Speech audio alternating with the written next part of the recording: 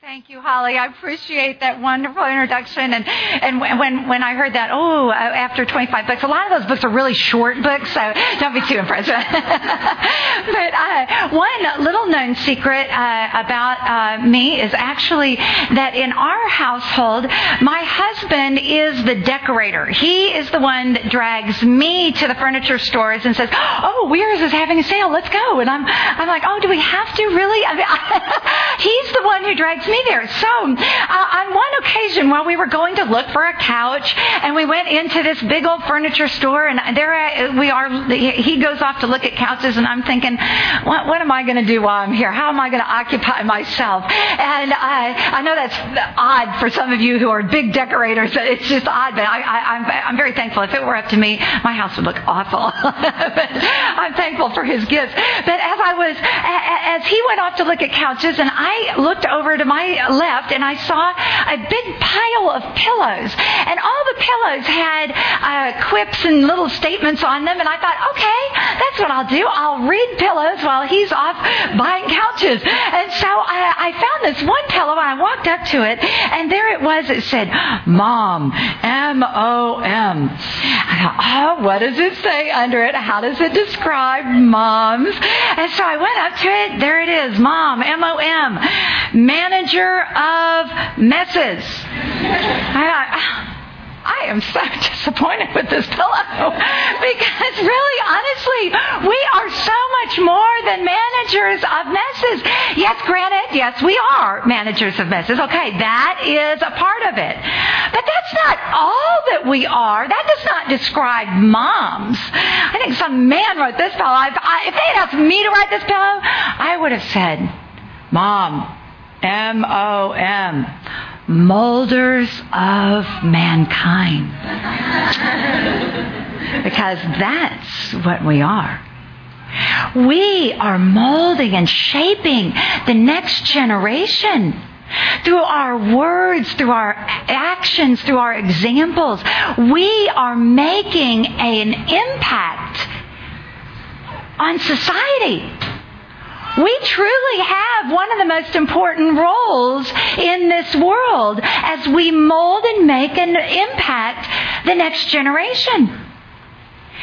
Now, that's a heavy-duty calling. And the weight of that can sometimes actually feel pressing upon us, especially when we think about our words and the impact our words have on our children.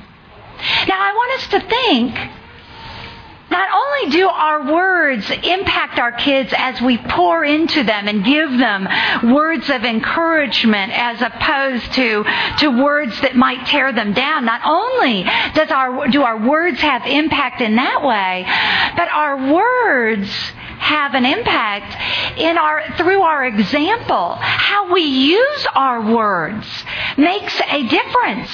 Our kids are learning how to communicate with others as they watch it done in our lives, as they see how to communicate. They are observing how we use our words, and this is teaching them through example how to communicate with their spouse, how to communicate with their friends, how to communicate with their bosses. They are learning as they watch our example, how we use our words.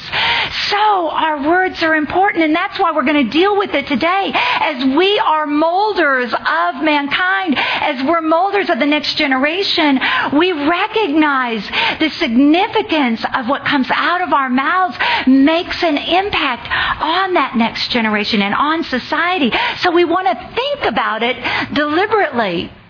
And we want to examine the truth about what we say and how we say it.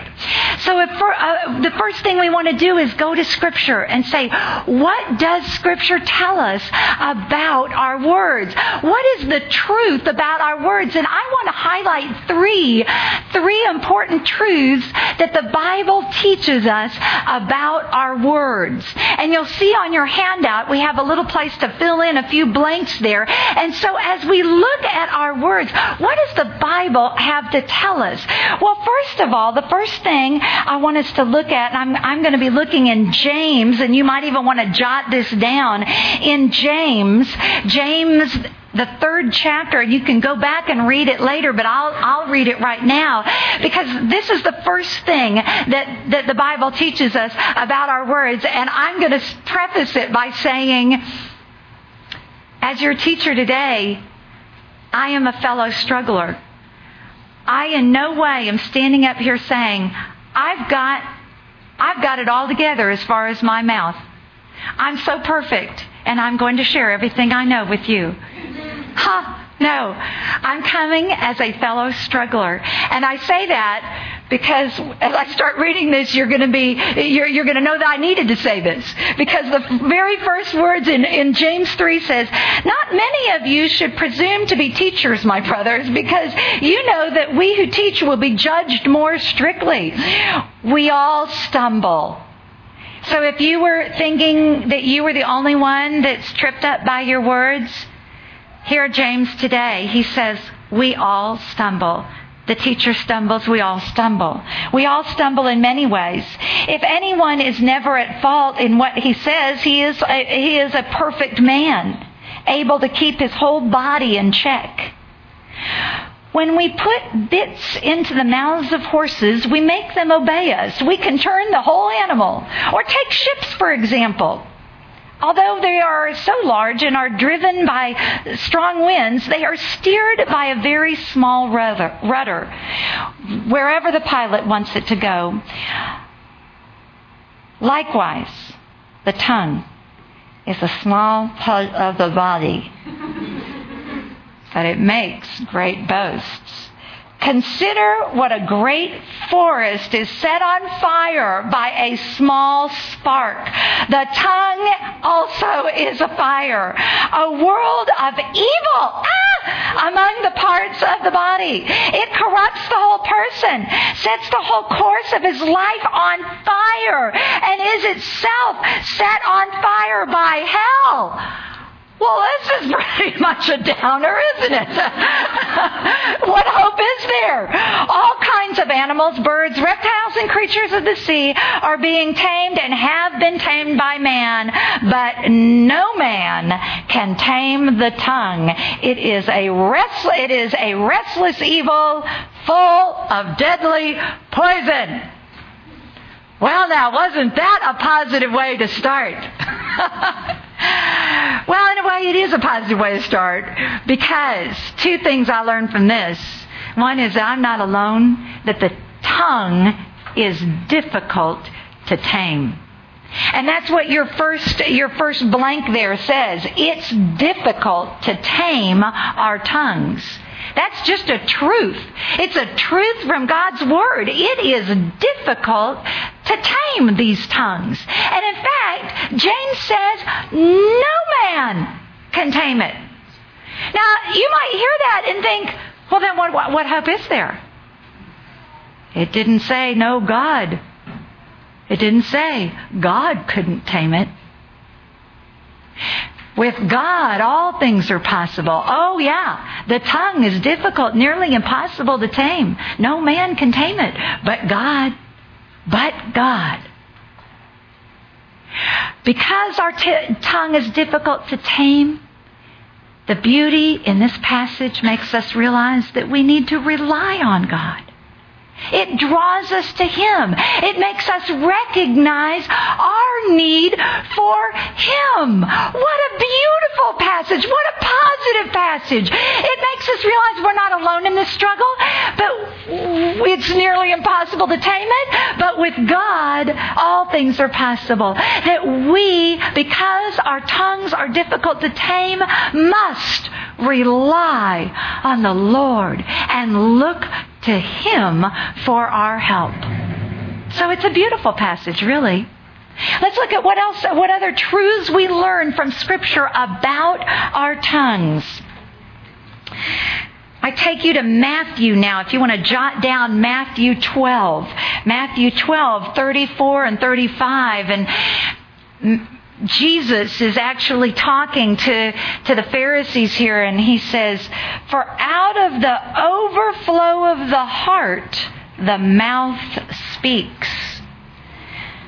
The good man brings good things out of the good stored up in him, and the evil man brings evil things out of the evil stored up in him.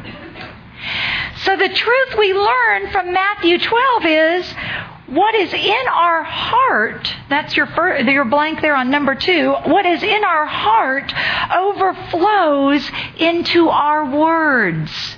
What's in our heart overflows into our words. I saw this example many years ago when I was a young mom.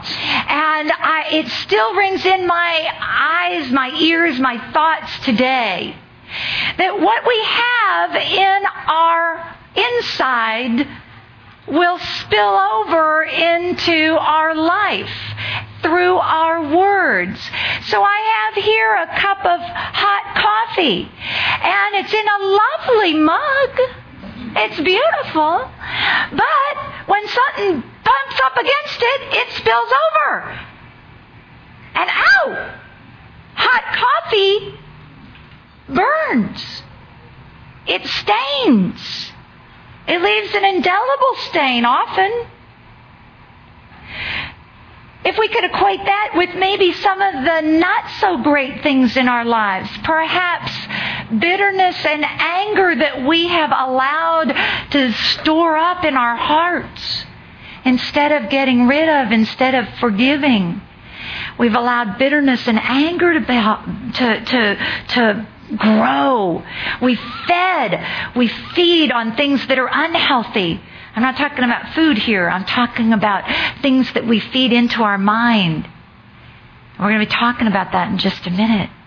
But we're feeding on unhealthy, angry thoughts, worrisome thoughts. And when we're bumped up against, it spills over into our lives, and it actually spills over on the people around us.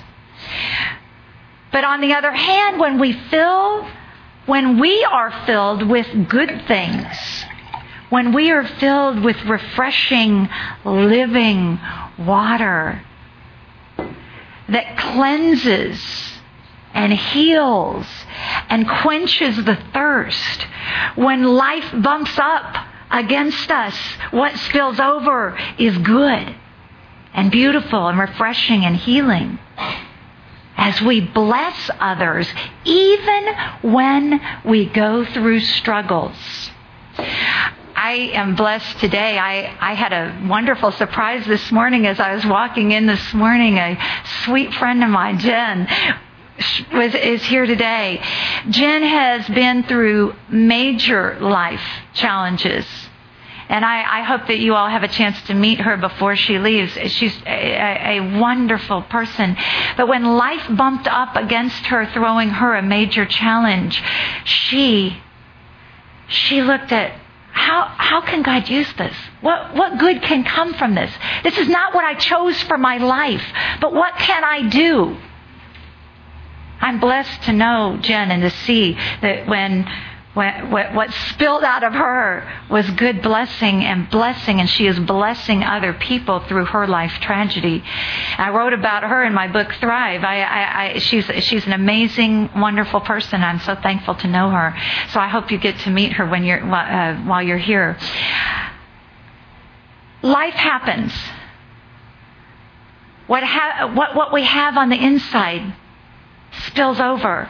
And it spills over many times through our words and through our actions.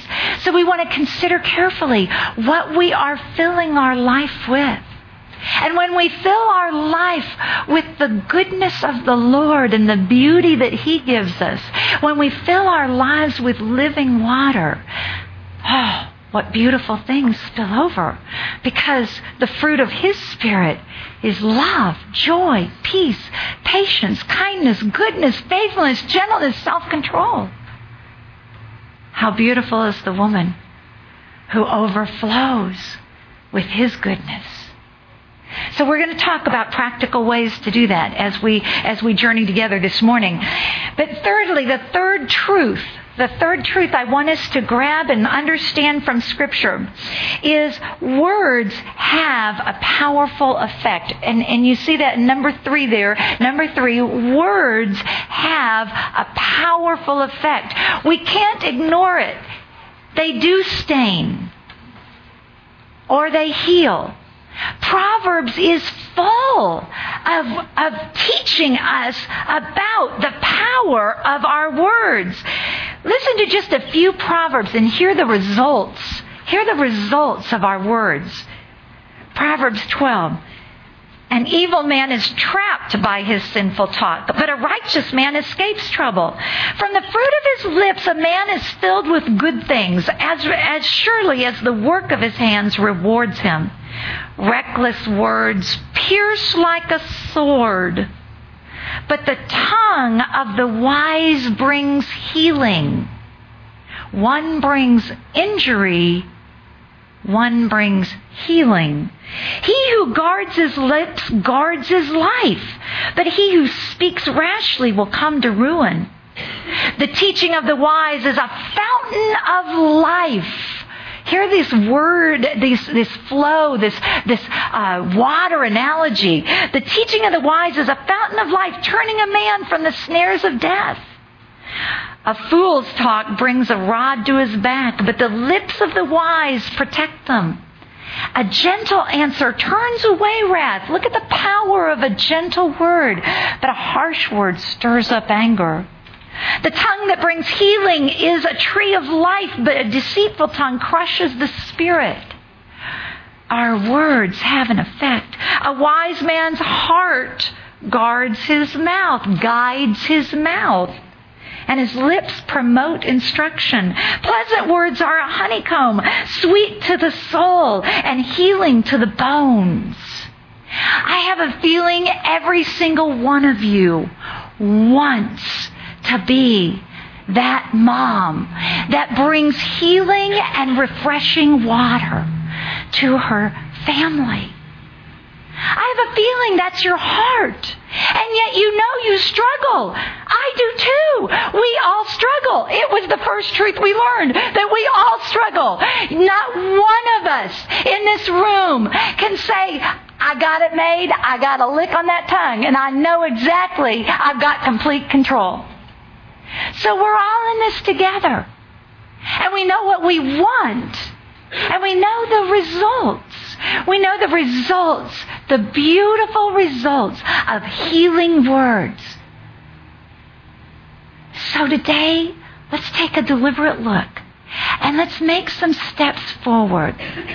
I will not be able to cure your tongue problem, but I hope I bring you to the table of where you can find that strength and healing and hope. I hope that today you'll walk away knowing, yes, I can turn the corner and go in a new direction because I am not alone. I have a God, a powerful God who is at work in my life. And I am deliberately choosing to follow Him. I am deliberately looking at the consequences of my words, and I am turning a new direction. So let's look at 3 different areas. You'll see on your handout 3 different bubbles there.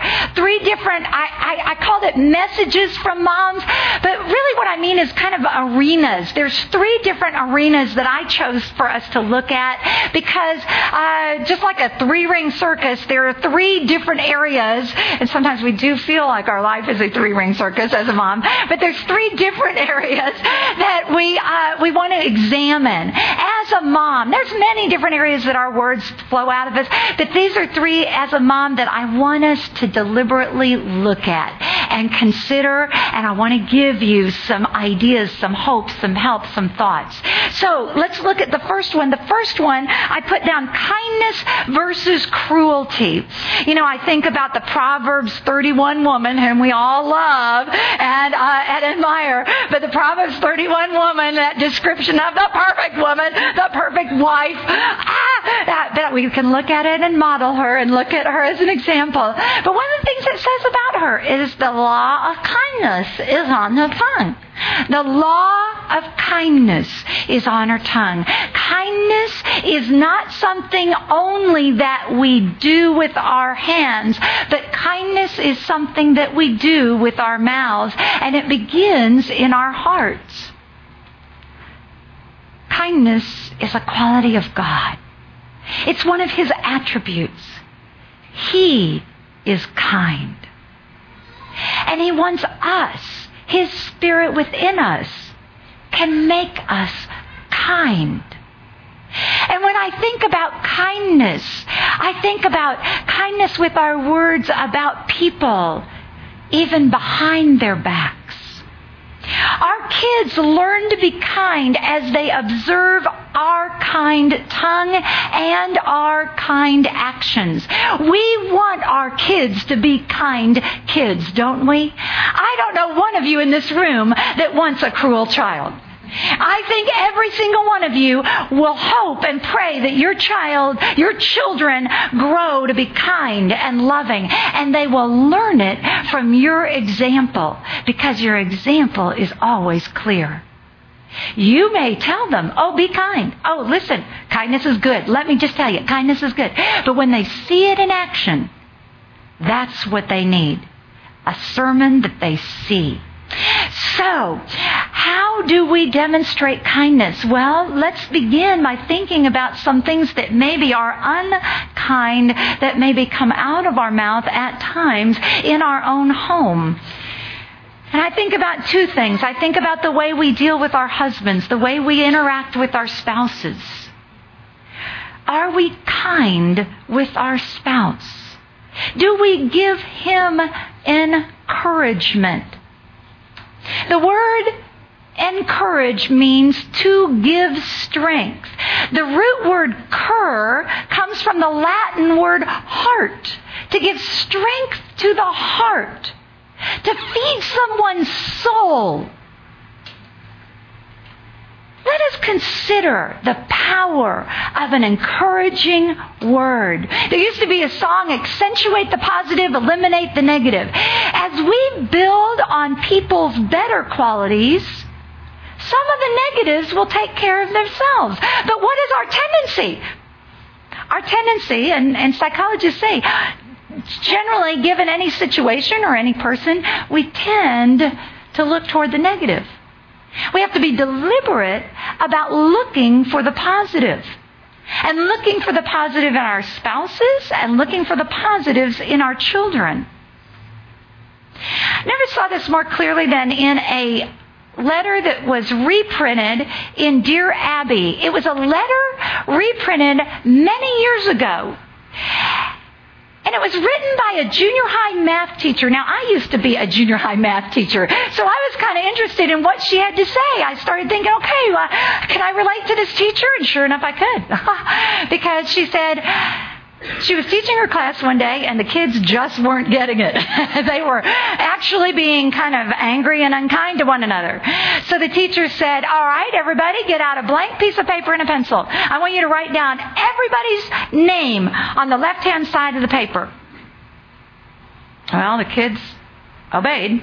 They began writing out every child's name in the classroom. And then she said, all right, I want you to write down the nicest thing you can think about them. I guess she was at a desperate moment. She thought, this is the only thing we can do. So she had them write down the nicest thing they could think about every child in the class. Actually, she noticed that their spirits were a little bit more jovial, a little more uplifted as they were working on the assignment, which is a general principle in life. When we are lifting up others, we ourselves are uplifted. Always. When we are building up, we feel better. When we are tearing down, we die a little inside. Build up. And so that assignment, actually, she noticed they were kind of happy. They were leaving that day, and she took up the assignment. This is before computers, so here she was. She took those things that the kids wrote, and she took blank pieces of paper and put every child's name at the top of the page. And she wrote all the kind things that were said about them, so that on Monday morning she was able to give them the assignment from that day. She was able to give them all the nice things that were said about them. She heard comments like, "Gee, wow, I feel great." She saw smiles. She could tell that it meant something to them. But not much was said about the assignment days later. But years later, this same teacher was invited to the funeral of the untimely death of one of the students in that class. And as she went to the funeral, the parents pulled her over and said, "Listen, we have something we want to talk to you about and show you. Could you meet us at our home after the funeral?"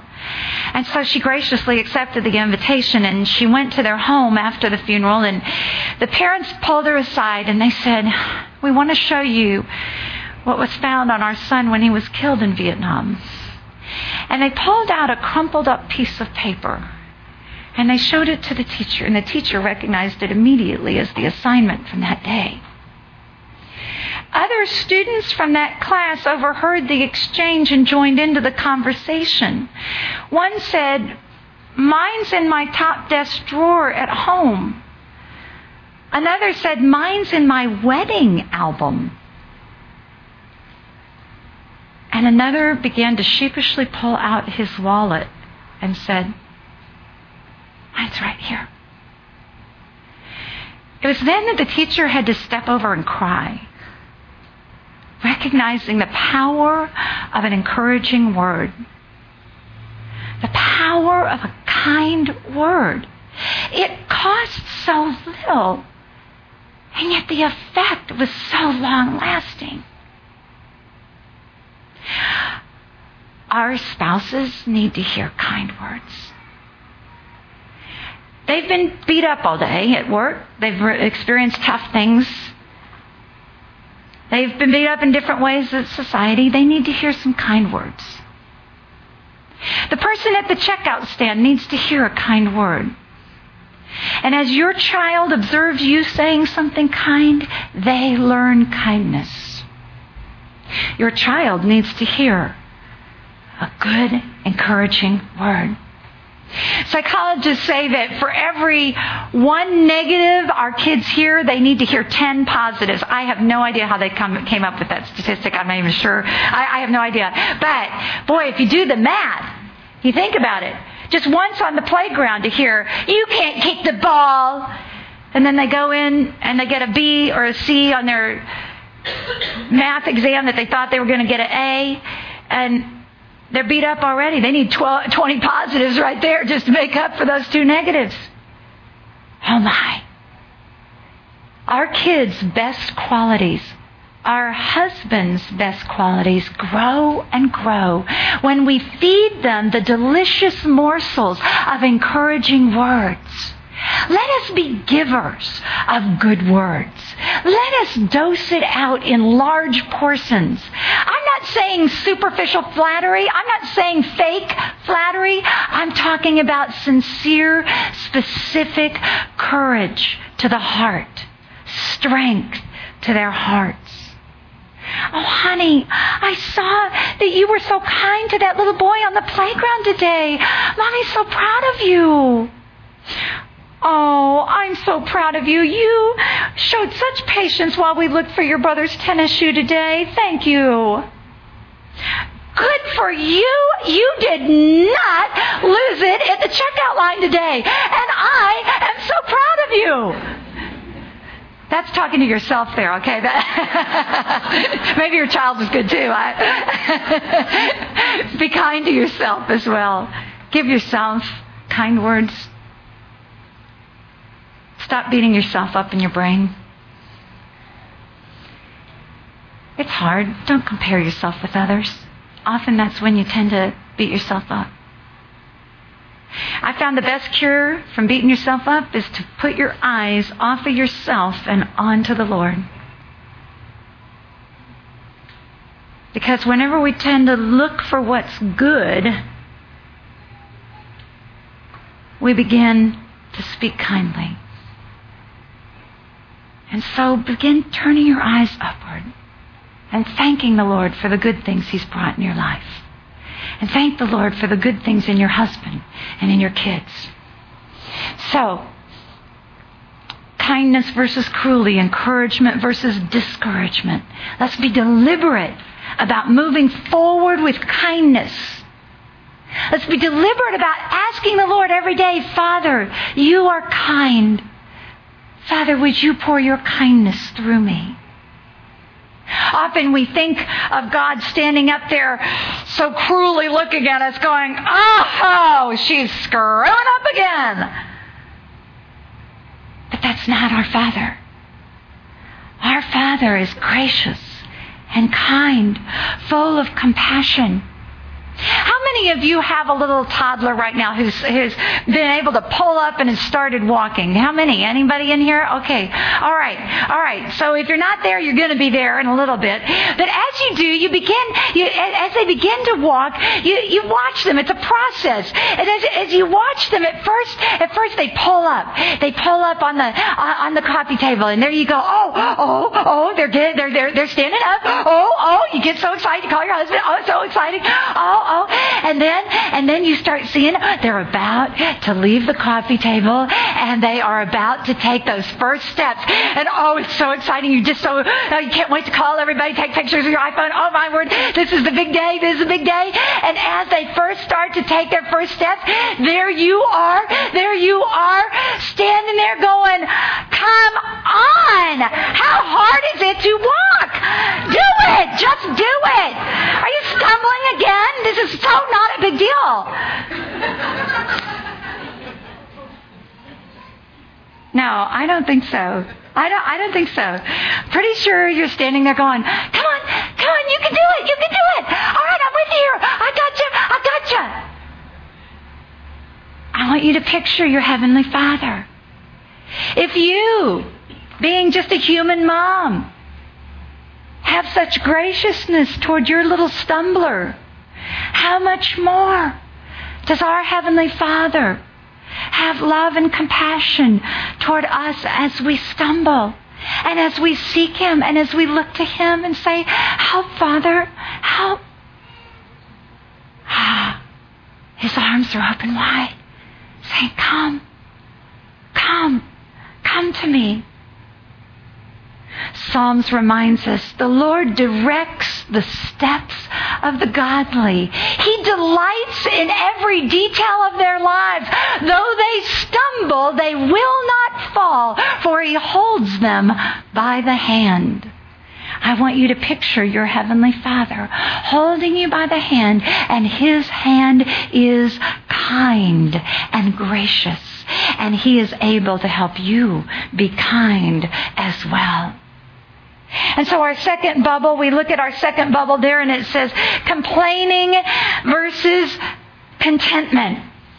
I would have to add to what comes out of our mouths as moms, complaining and possibly anxiety, worries, anxiousness. The two really do go hand in hand. Often we complain because we are worried about something. It's interesting, in Philippians, both worry and complaining are two areas that Paul wrote and said, don't do it at all.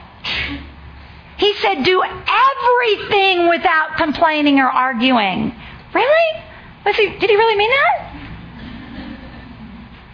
And yet he was writing as a prisoner, himself as a prisoner chained to a guard. Do everything without complaining or arguing. And then later in that same letter to the Philippians, he said, don't be anxious about anything, but in everything, pray. Let your requests be made known to God, and the peace of God. Oh, and he did say, with thanksgiving. In the midst of our complaining and our worries, I want to encourage you to turn it upward, to thank the Lord. I want you to know that when my kids were young and they were in school and we were going through school, and this will happen. This will happen. I know you're not there yet, but this will happen. You hear about that teacher, the teacher that nobody wants. Oh, that's the bad teacher. Nobody wants. Try and get out of that class. Do everything you can to let the administration know that you don't want that teacher, because that's the bad teacher. Well, I actually served on the board of the school, and I decided, I could use my clout, about the bad teacher, but instead, I thought, no, I'm not going to complain, and I'm not going to worry. I'm going to pray, because I know that teacher is not all bad. It's the impression, but I know she's not all bad. She wouldn't still be there. And so, I began praying, Father, what do you want from my daughter? And Father, I understand that if you want her in that class, I know you have something you want to teach her from that teacher. And so I'm entrusting this to you. And while everybody else was running to the principal, trying to fix it themselves or complaining, I decided, no, for this one time, for the first time in my life, I'm going to not be anxious. I'm not going to complain. I'm going to give it over to the Lord and trust Him. And every time I did worry, I turned it into prayer. Well, my daughter did get that teacher. And I want you to know, I didn't smile about it. I was like, oh, crumb. Well, okay. But I turned it back again. And I did not complain. Instead, I said, okay, Father, then I'm trusting you. I believe you have something for my daughter in this class. Well, I wish I could tell you that the year just started off so great and everything was perfect. The teacher had totally transformed, and she was so kind and loving and wonderful. Not so much, really. She was just really what other people had said as far as, she had their own personality. About halfway through the school year, she pulled the kids together and she said, kids, I need to talk to you. And she broke down and cried with the class, and she said, I need to apologize. I'm sorry. I have not been the person I want to be. I am going through, and she shared just a few things that she was going through. And in that process, the kids learned compassion. They learned about what it looks like to ask for forgiveness and to understand another human being. They also learned that not everybody is perfect. We are not in always the perfect situation. That's not going to be in school, and that's not going to be in when we go to college, and it's not going to be when we get a job. We're never going to find the perfect situation. So let's grow up now. Let's understand that it's okay to be in a few rough situations, because that's how we grow. That's how we mature. And that's how we keep turning it over to the Lord. Instead of worrying, we turn it over. Now, I'm not saying there's no room to offer a constructive criticism. Certainly, wisely, carefully, prayerfully, we offer wise criticism when it's necessary. But don't do it until you've prayed and asked the Lord, what am I supposed to do here? What do you have me to do here? Is this okay for my child? Is this all right? Then I'll just stay here and watch what you do. My daughter looks back at that year and realizes that was a tremendous year. She learned so much about humanity in that year. It was a great year. And I'm glad that I didn't thwart her opportunity to learn, to grow through difficulty. And so we pray. Complaining can come so easily. I want you to know that I just recently wrote a book on Philippians, and so I knew it well, and I was actually working on the book at a time. My husband and I were having dinner, and at dinner, I knew I had to get right back to work after dinner, and as we're at dinner, Kurt said to me, Carol, those boxes that you've had sitting there for weeks now, I really need you to just go ahead and unpack those tonight. Because and they were just my boxes of books that they had been delivered, and I needed to put them away. And they'd been sitting there for a while, I admit. Yes. Huh. Well, of course, me being the positive wife that I am, I said, I can't do that. Now, do you not know how much work I have? I not only have to finish this chapter tonight, but I have to speaking to tomorrow. I can't do this. And I complain. I let him know how very difficult my life is. So, I got back to work. I did not do those books. And I got back to work right there, Philippians 2. Oddly, as the Lord had it, that was right where I was writing at the time. And it was exactly on the verse, do everything without complaining and arguing. So, I thought, okay, if I'm going to be obedient, if I'm going to write truthfully, the first thing I need to do is go unload those books. I went and unloaded the books, and it took all of 5 minutes. It took more energy for me to argue and complain than it did to unload those books. I felt so much better after I'd unloaded those books. I knew that they needed to be unloaded for a while, but I felt so much better when I did it. I felt so much worse about myself after I had complained and argued. And I do want, I did go and apologize too. Because I realized, conviction. I realized how easy it is for complaining to just pour out of us.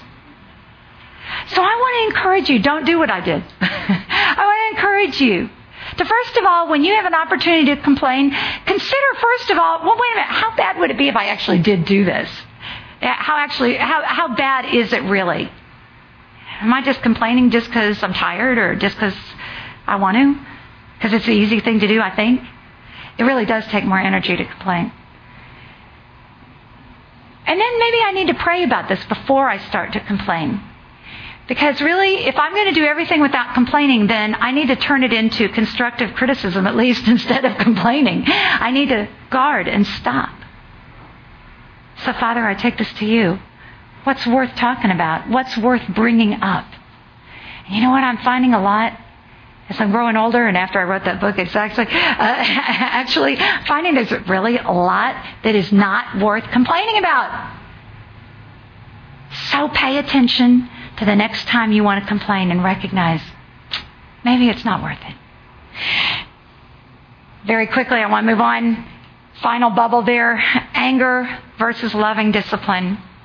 I know we all want to do the loving discipline thing, but now and then, that little toddler, that little trying 2-year-old stretches us. We even talked about it this morning in your discussion time about what is it that makes you lose it. And if you haven't lost it yet, you possibly will. Because you're being stretched like you never have been before. You can't even go to the bathroom by yourself. I like to say that I have become a better woman because I am a mother. Because motherhood eked out the selfishness in my life. Under duress, it pulled out my self-centeredness and helped me to really live a lot more selflessly and to realize my time is not my own. And as that's being eked out of me, it's purely painful sometimes, and it really erupts into anger. I used to look and say, I will never be angry at my kids. I used to look at other people yelling at their kids, and I will never be angry at mine like that. And then I had my own kids. And I recognized, it happens. I was the calm one. I do want you to know, I have always been a delightful, calm person. Until those kids started disobeying me. Never forget the time that I had hired a babysitter so that I could wrap all the Christmas presents. Got them all wrapped, got them all set away in the spare room. And I went down, started cooking, said goodbye to the babysitter. I was cooking. And I thought, gosh, the kids are playing so delightfully. Isn't this great? And I went upstairs and every gift was unwrapped. These little 2- and 3-year-olds, oh my,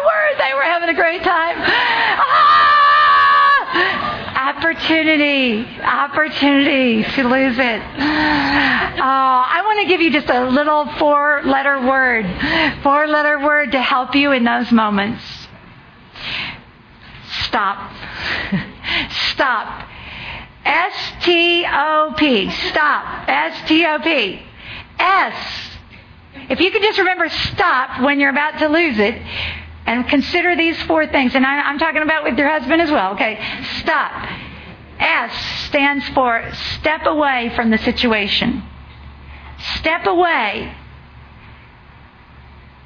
from the heat of the situation. Your kids are driving you nuts. Just step into the other room for just a moment. You may need to even just open the door and step outside and get a little sunshine or fresh air. If you're at the mall, do not leave your kids alone. Okay? But even there, you may want to just turn just for a moment and just redirect. If you are driving, then just think of a happy place. Go somewhere else in your mind. T stands for take several deep, calming breaths. And I mean slowly. Fill your lungs with some deep, calming breaths.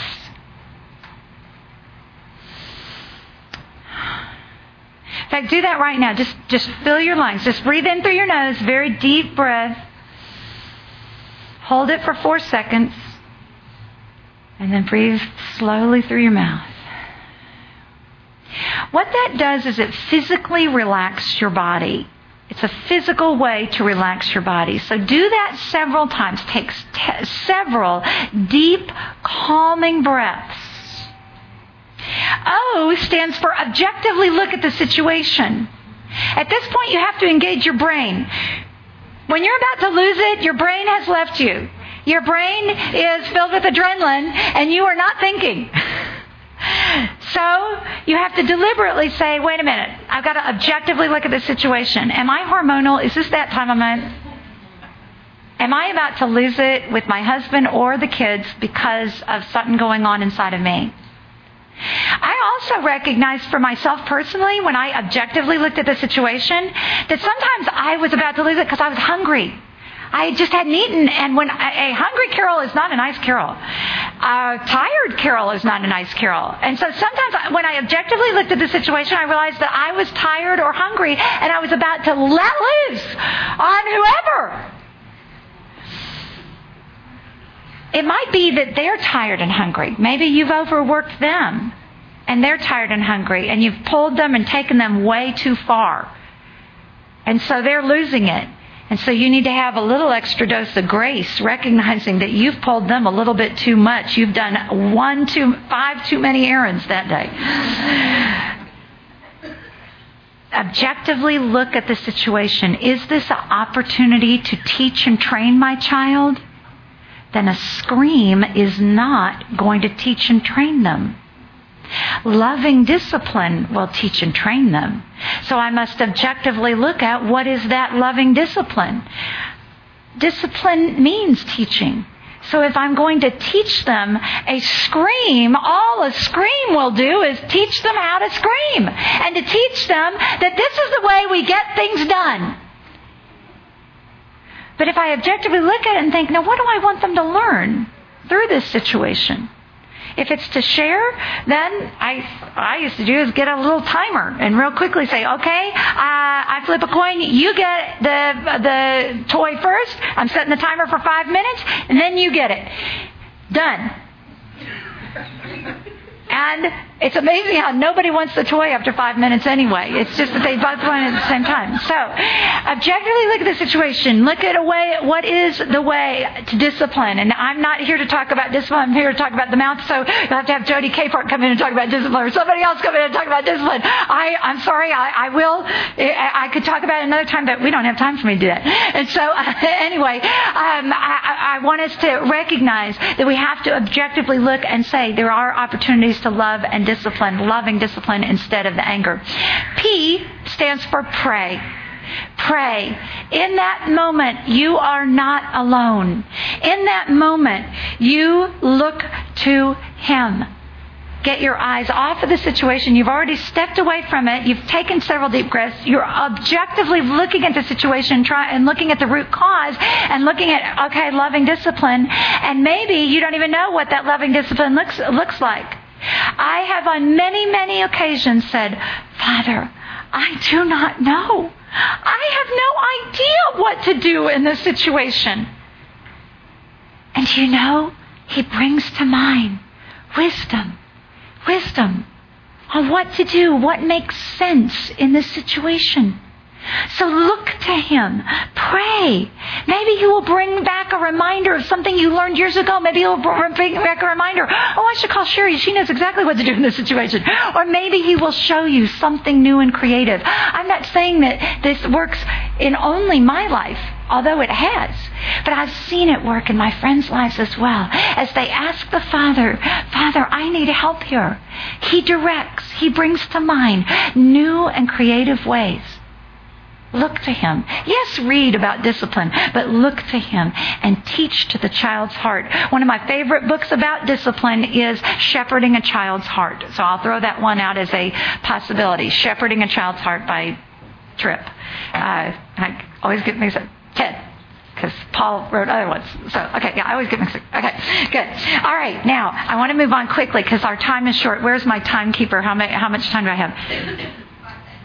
Okay, all right, because we got to move on to the practical solutions So, don't want to leave you with blanks there, okay? So, as we look at practical solutions, we recognize the different tender areas, the different arenas that are challenging for us as moms, and recognize that we are not alone. I want to give us 3 practical solutions that I would encourage you to begin implementing today in your own home and in your own life. The first one is saturate yourself with Scripture.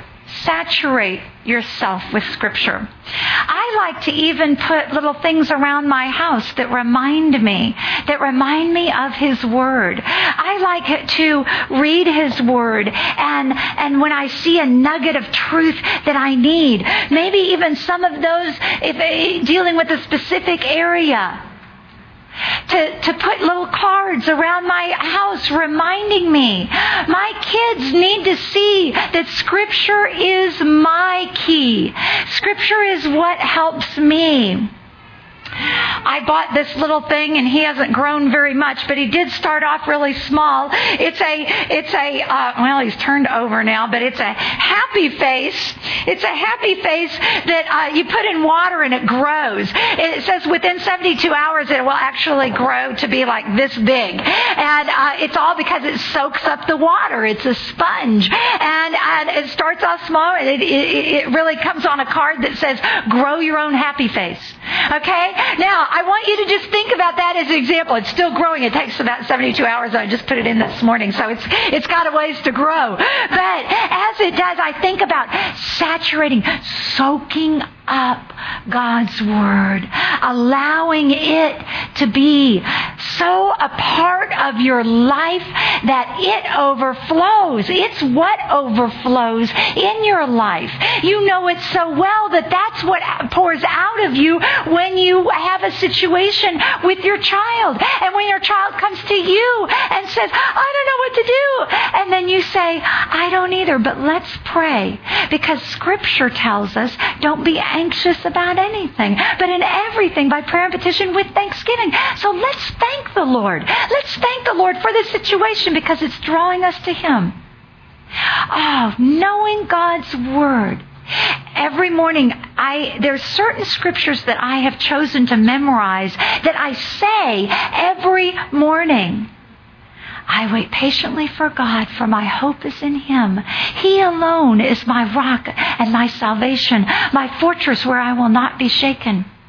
My salvation and my honor come from God alone. He is my refuge, a rock where no enemy can reach me. Oh, my people, trust in Him at all times. Pour out your heart to Him, for God is our refuge. The Lord is my shepherd. I have all that I need. He lets me rest in green meadows. He leads me beside peaceful streams. He renews my strength. He guides me down the right paths, bringing honor to His name. Even when I walk through the darkest valleys, I will not be afraid, for You are close beside me. Your rod and Your staff protect and comfort me. You prepare a place for me in the presence of my enemies. You honor me by anointing my head with oil. My cup overflows with blessings. Surely Your goodness and unfailing love will pursue me all the days of my life, and I will dwell in the Lord's house forever. Scripture that I go over every day in my mind to remind myself, hey, if at 50 I can do this, you can do it. Your minds are young and fresh. You can do this. You can do it. Just one verse at a time. And if you think, oh, but I can't. No, you can. If a 50-year-old can, I can. I'm not that smart. You're much smarter than me.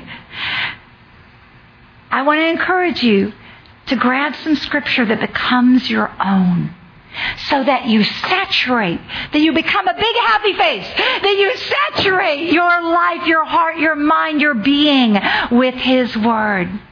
I want to encourage you to spend time daily, even if it's with a little child at your side, as they watch you grow in His Word.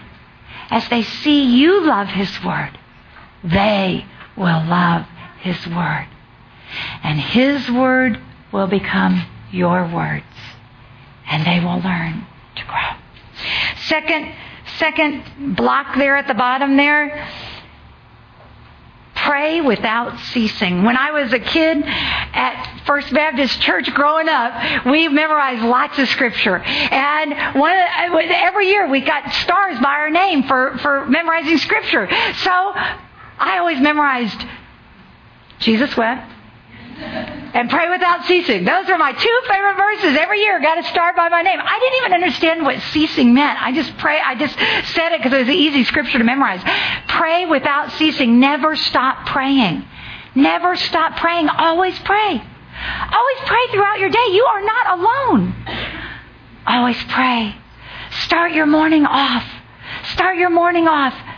Even if you have little ones by your side. Oh, Father, today is your day.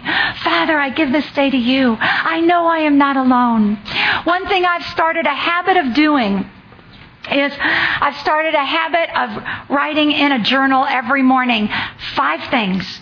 5 things that I'm thankful for. I get my cup of coffee and I write down, I sit there and write 5 things, and I always include one thing about my husband that I am thankful for. And I write anything that I can count a blessing from the last 24 hours. Because I'm doing it every day, so every 24 hours is something new. I never stop at 5. There's always something more to thank Him about. But it turns my eyes toward looking at what's good. And it turns my eyes to the blessings that He has given us. And it makes me focus on different things, so that my words are focused on different things. My words begin in the morning with my conversation with the Lord. As I'm listening to Him, and as I'm praying to Him, and as I'm looking to Him, and as praising Him, praise for Him just overflows in my daily life. And so it must begin by a daily practice. Praying. As a high schooler, I remember I made a little box. And it was my little prayer box. And whenever I wanted to worry or complain, I wrote it down as a prayer and put it in here. It was just that physical way of having a place to put it, to say, I've done it. I've given that over to the Lord. I'm not going to worry about that. It's His. And every time it crops up in my mind, it's His. It's His. I've given it to Him. So, giving your worries and your complaints, dumping it there to Him. Finally, be deliberate about encouragement. Choose every day. Challenge yourself every day to look for some way to give a delicious morsel to your children and to your husband. How about this? Shock your husband today. Do it. Just do it. Shock your husband by giving him a good, hearty dose of encouragement. Just do it. It'll change the way you see things. It'll change the way you relate to each other. Let me tell you, He'll start doing it back to you. You start it. You start the process. Be an encouragement to him. Give him something good. And you know what? Can I just throw this out?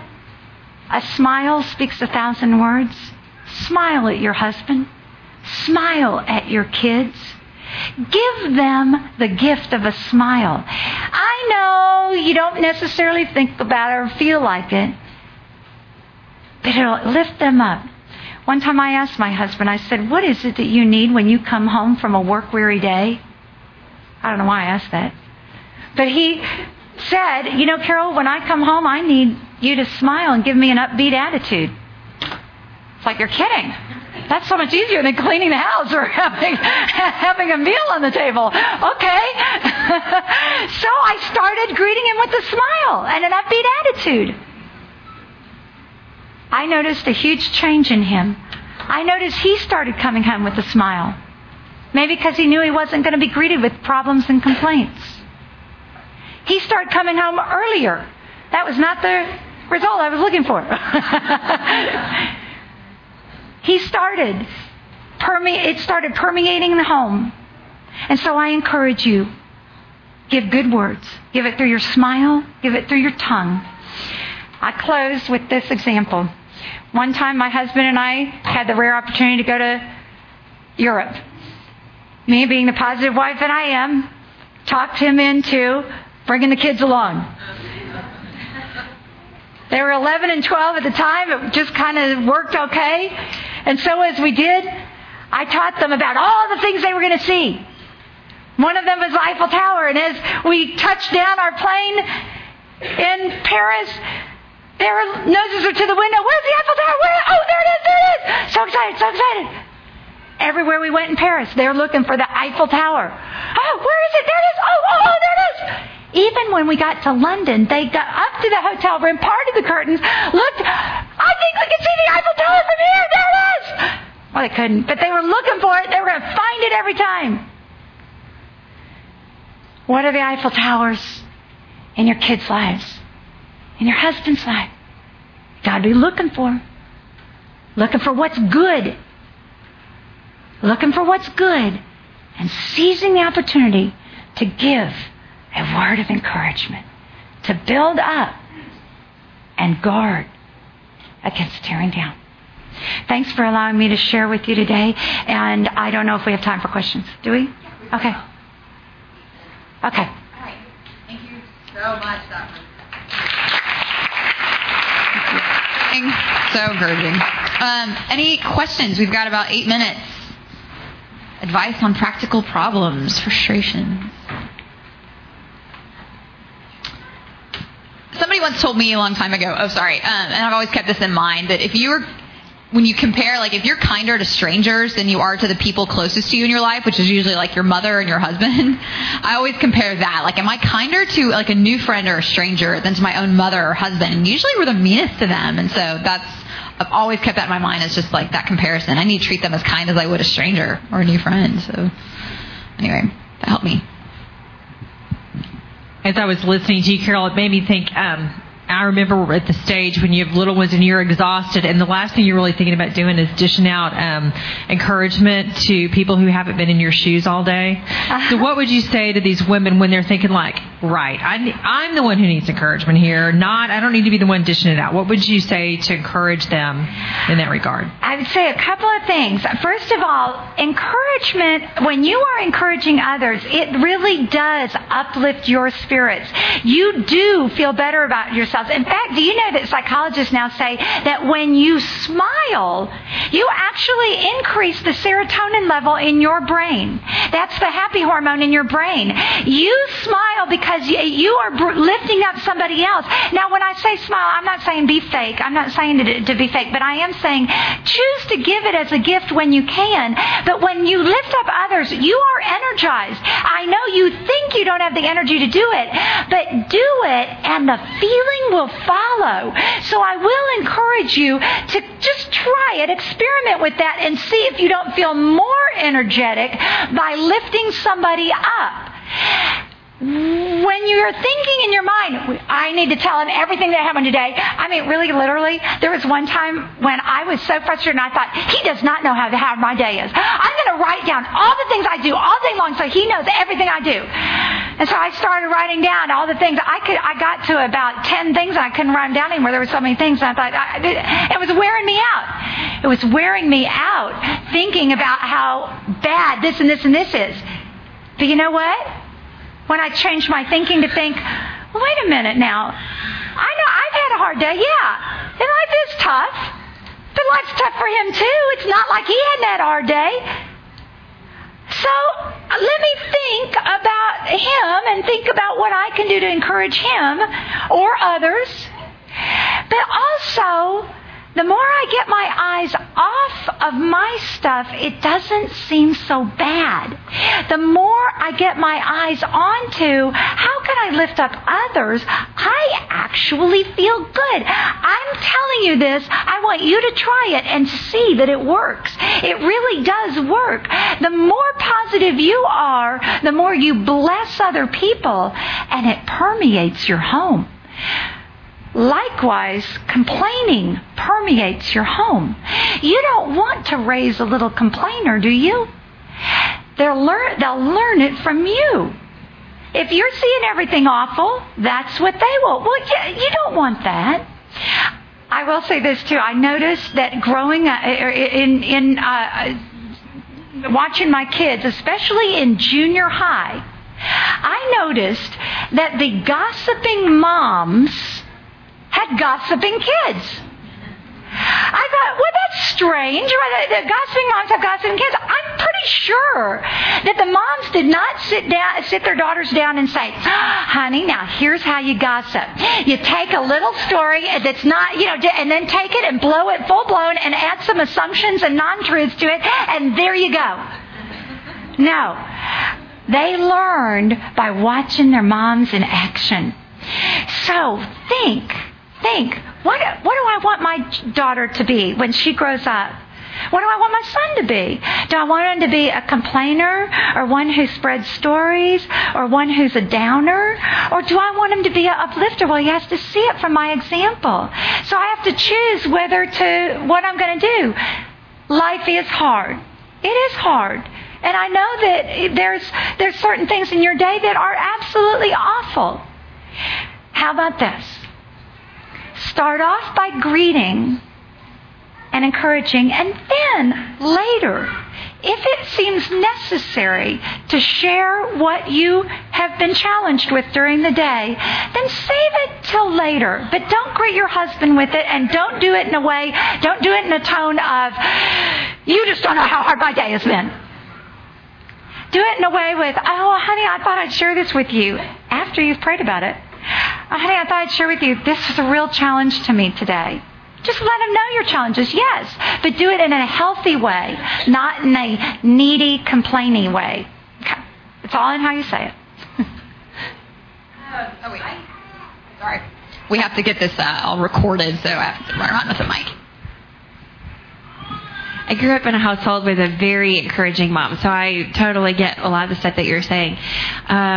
And I'm probably going to be the same way, but my husband came from a totally different house of being very critical, and he actually sees too much encouragement as a bad thing, like pandering them and loading them up with too much self-confidence, make them prideful. And he comes from a family where everybody, it's like humility is emphasized. And so do you think it's possible to encourage too much? You know what I'm saying? Yes. I think we want to be very guarded against flattery and insincerity. We also, though, want that there is a healthy balance, and we need to be realistic, and we want to teach our kids to be realistic.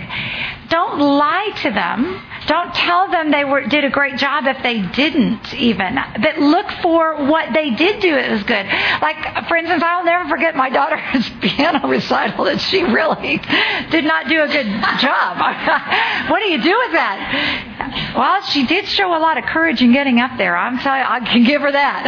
And so that's what I built her up on. And I said, really, it took a lot of courage to get on that stage. I really admire you for that. And just be truthful, be honest, be realistic. But we have to guard against tearing down.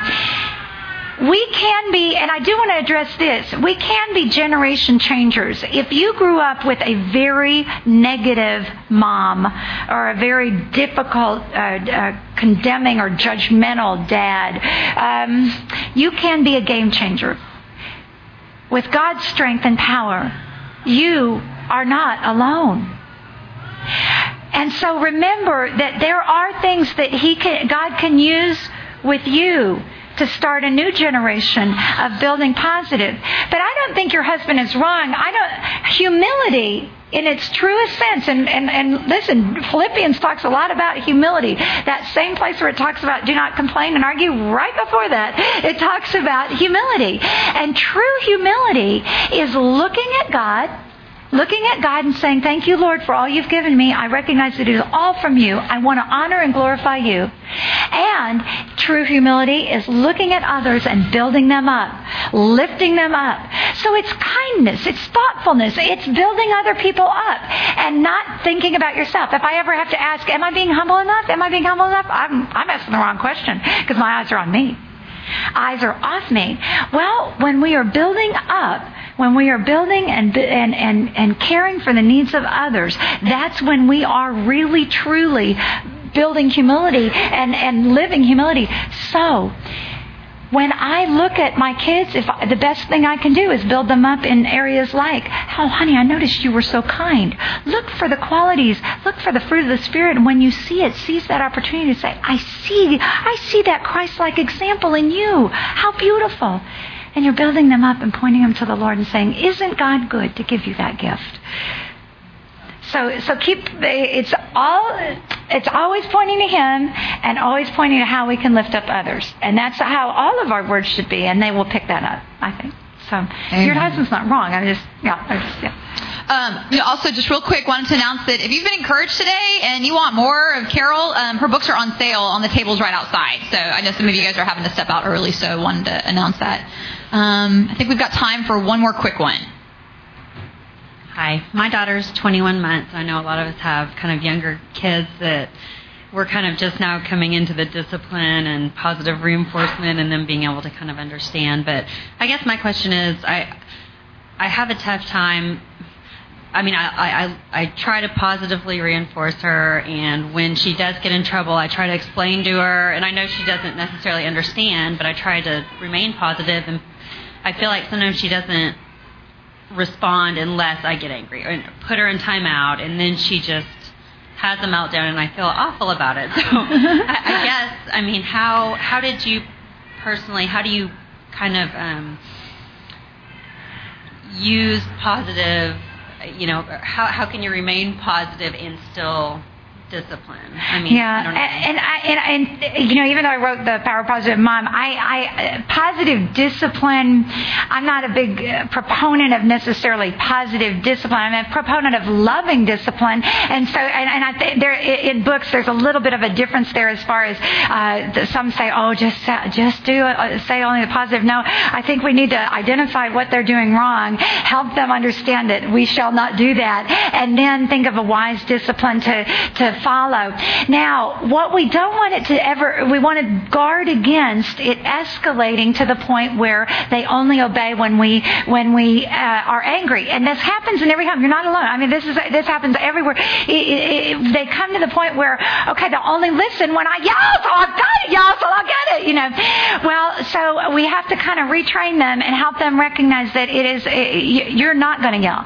And that's all I'm saying when I say anger versus loving discipline. discipline is. Let's discipline wisely, but let's discipline without escalating to the point where I have to yell. Now, there's different reasons for different ways to deal with different situations, but generally speaking, and certainly this is a whole topic in itself, and I wouldn't call myself the expert in it, but I do have two wonderful girls, so I am thankful for how they turned out, But I would say that one of the main things is understanding, getting down to their level and saying, Mommy will not allow this to go on.